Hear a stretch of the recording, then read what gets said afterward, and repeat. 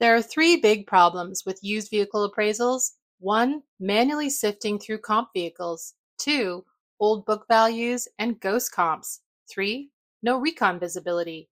You can solve them all with AutoVision, launching in the Reynolds and Reynolds booth at NADA. Learn more at rayray.com/used-cars. That's REYREY.com/used-cars. Want to dive deeper into the topics you hear about on Daily Drive? We're offering listeners a special offer, 20% off a 1-year Automotive News digital subscription. That gets you access to all of our news, information, and analysis made for automotive industry leaders like you. Go to autonews.com/Daily Drive promo to redeem.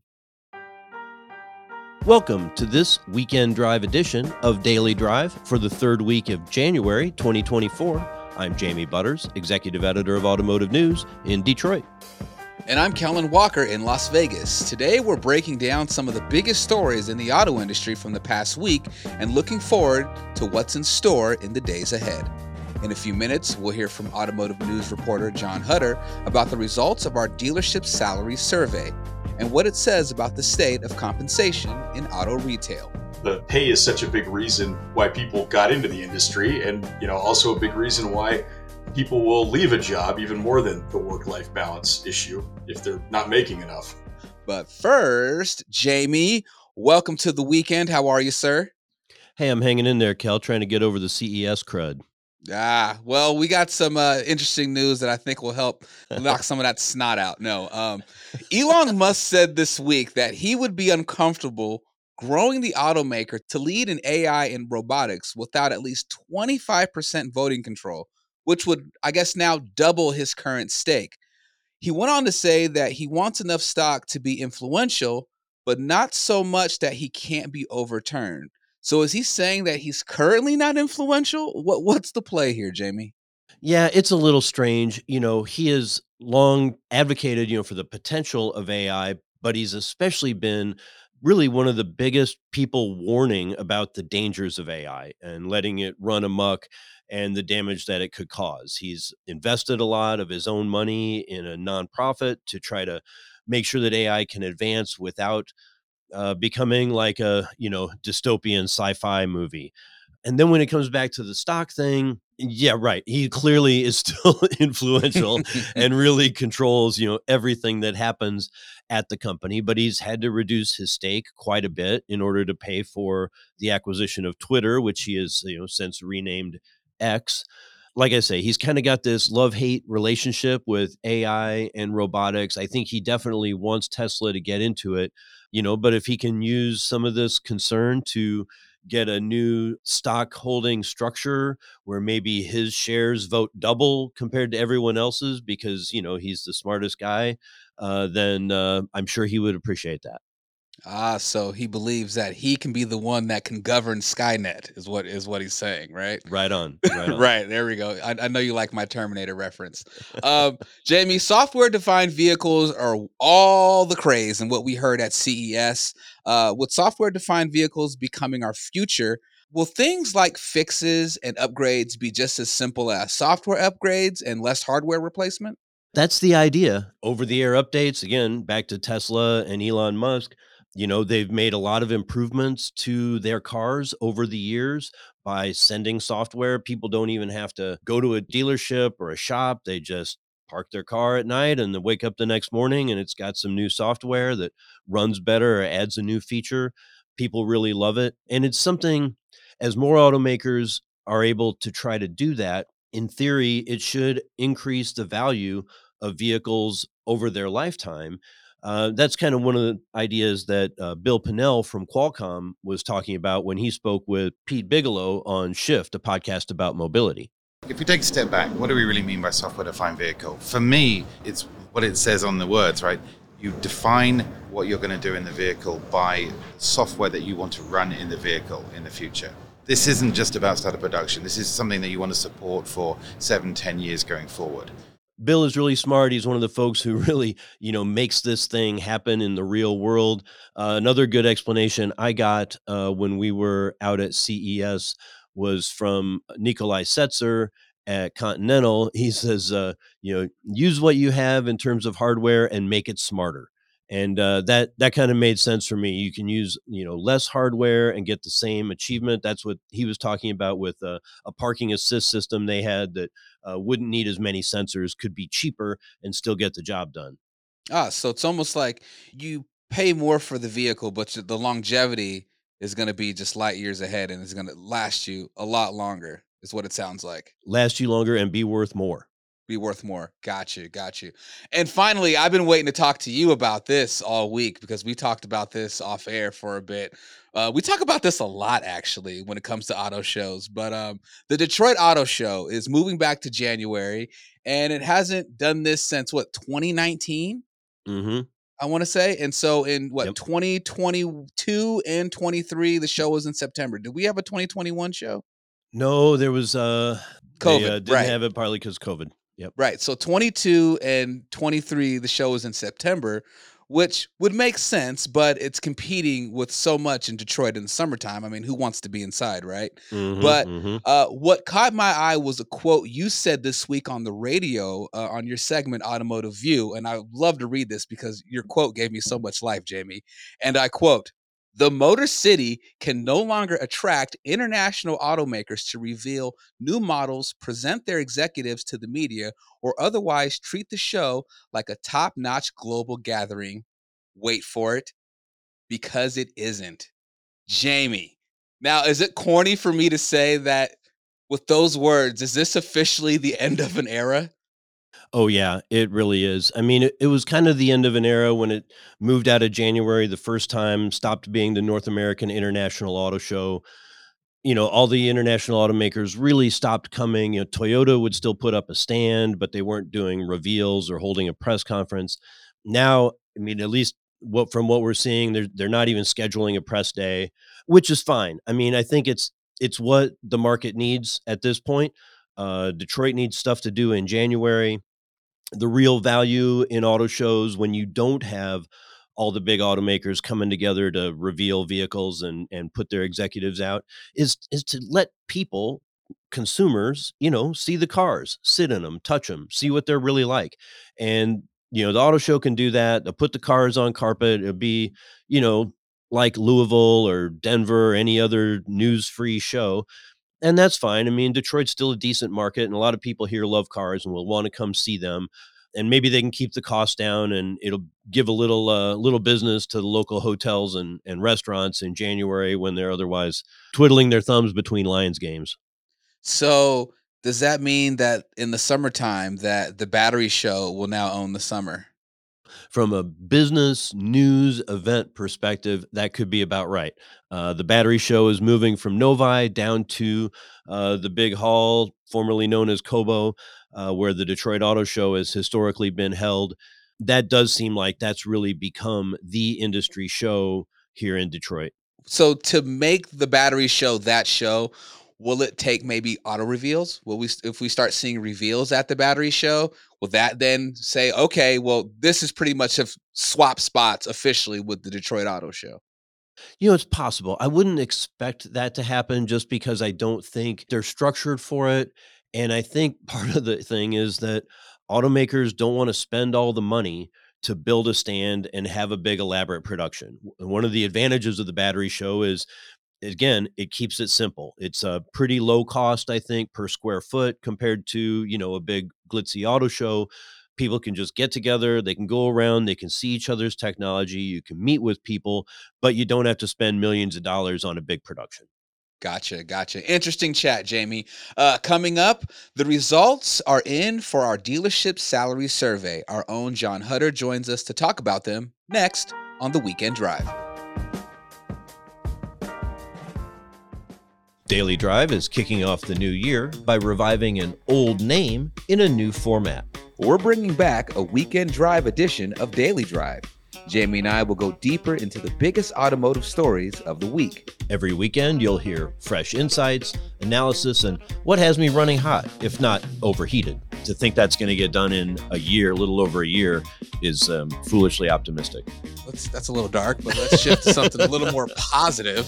You'll also hear from our experts in the newsroom here at Automotive News about the latest industry trends and topics. EV sales are not declining. That's the narrative we're kind of seeing outside of the industry. They aren't declining, but the pace of growth definitely has slowed. Come back this weekend for our Weekend Drive edition of Daily Drive.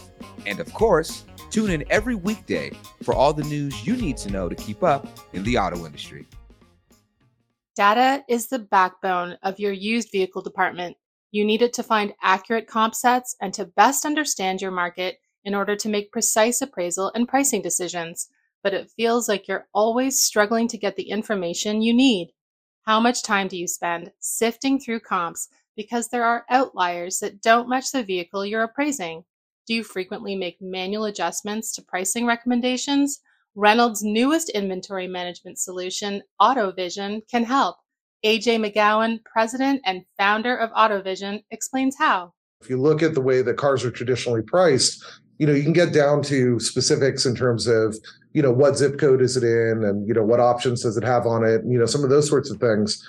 But the thing that's never really taken into account is, that dealer's, specific view of the market.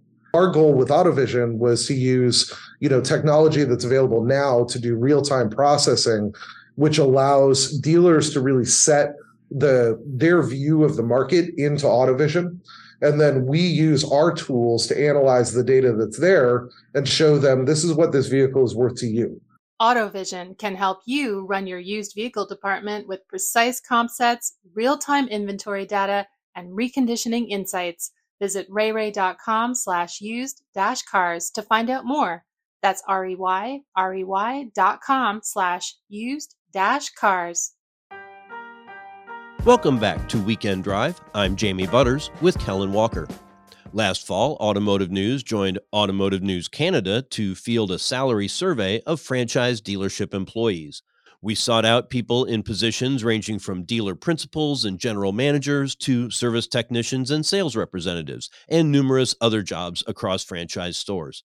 Now the results are in, and here to talk about the biggest takeaways is our own John Hutter, who covers retail for us here at Automotive News.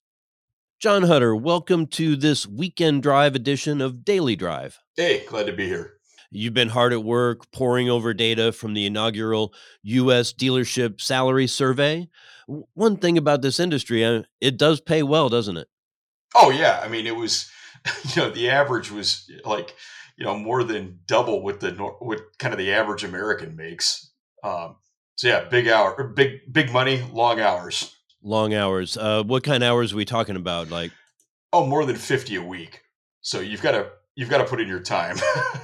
Yeah. We've talked to a lot of dealers about trying to have maybe slightly more manageable work hours or, fewer days a week. But the culture of the industry and the retail side has always been these long hours and people working hard for the money.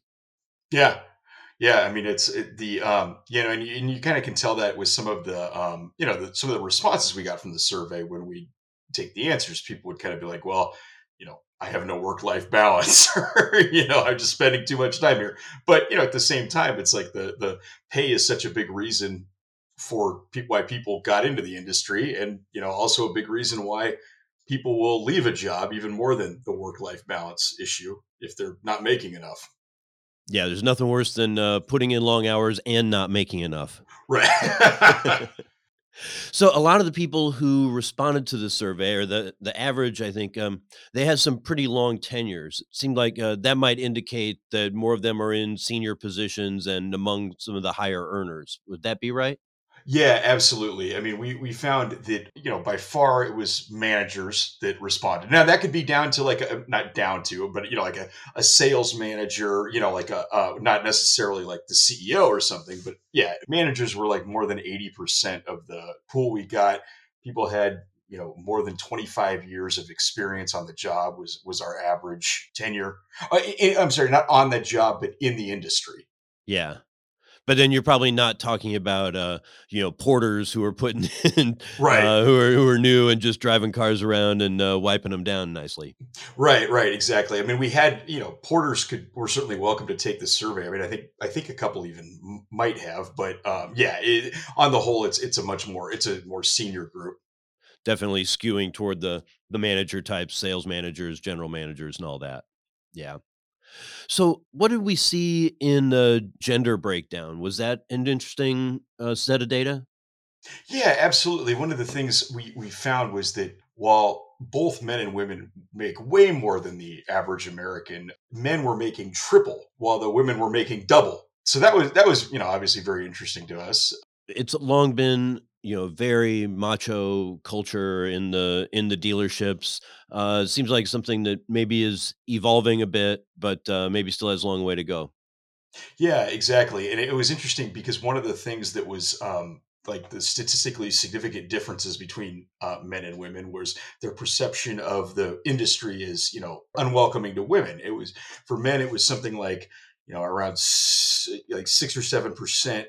And with women, it was over like 20. And so, and so there's kind of a difference in how, the two genders kind of perceive the industry. Yeah, that's a different ratio. Although I guess if 20% of women think that the industry is not as friendly to women as it should be, does that mean 80% are Yeah. satisfied? I mean, that kind of seems good. Yeah, exactly. I mean, they definitely didn't check that option, as an issue. So yeah, and you'd see also with like that when we asked people about their complaints about the industry or what were because we asked positives and negatives, and you'd see people where they would say, well, I have no doubt these things exist, but it's not at my place. I've worked there. It goes both ways.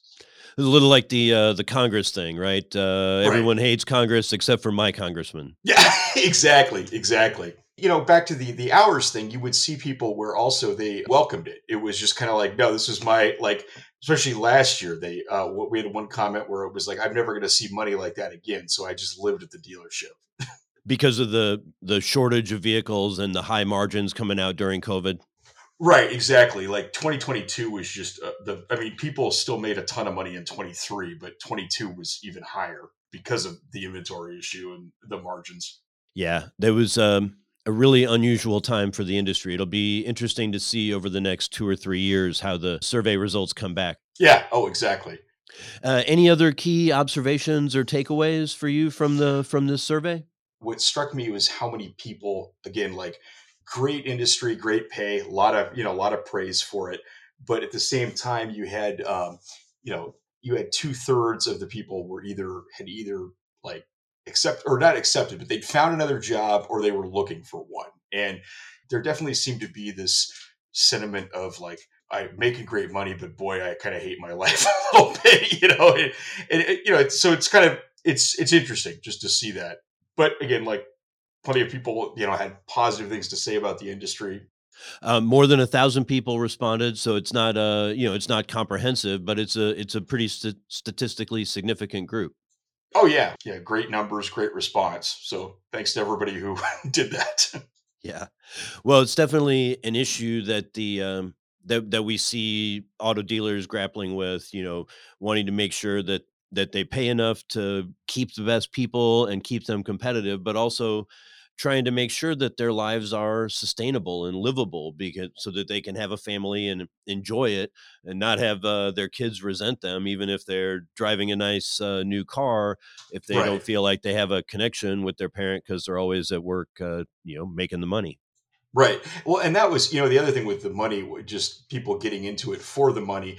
Like they're dead right. That was the other thing that kind of struck me because we were able to pull, education level and like tenure and you could be just starting out and make six figures. You could have a high school degree and make six figures. So it's also a great business to be in that regard. Not a lot of places offer that kind of opportunity. Right, exactly. John Hutter is a reporter on the retail team here at Automotive News. John, thanks so much for joining me on Weekend Drive. Hey, thank you. That's all for this Weekend Drive edition of Daily Drive. I'm Jamie Butters. And I'm Kellen Walker. Thanks to Automotive News coordinating producer Jake Neer for his help on today's podcast. You can get the latest news on retail, car shows, and everything happening in the auto industry at autonews.com.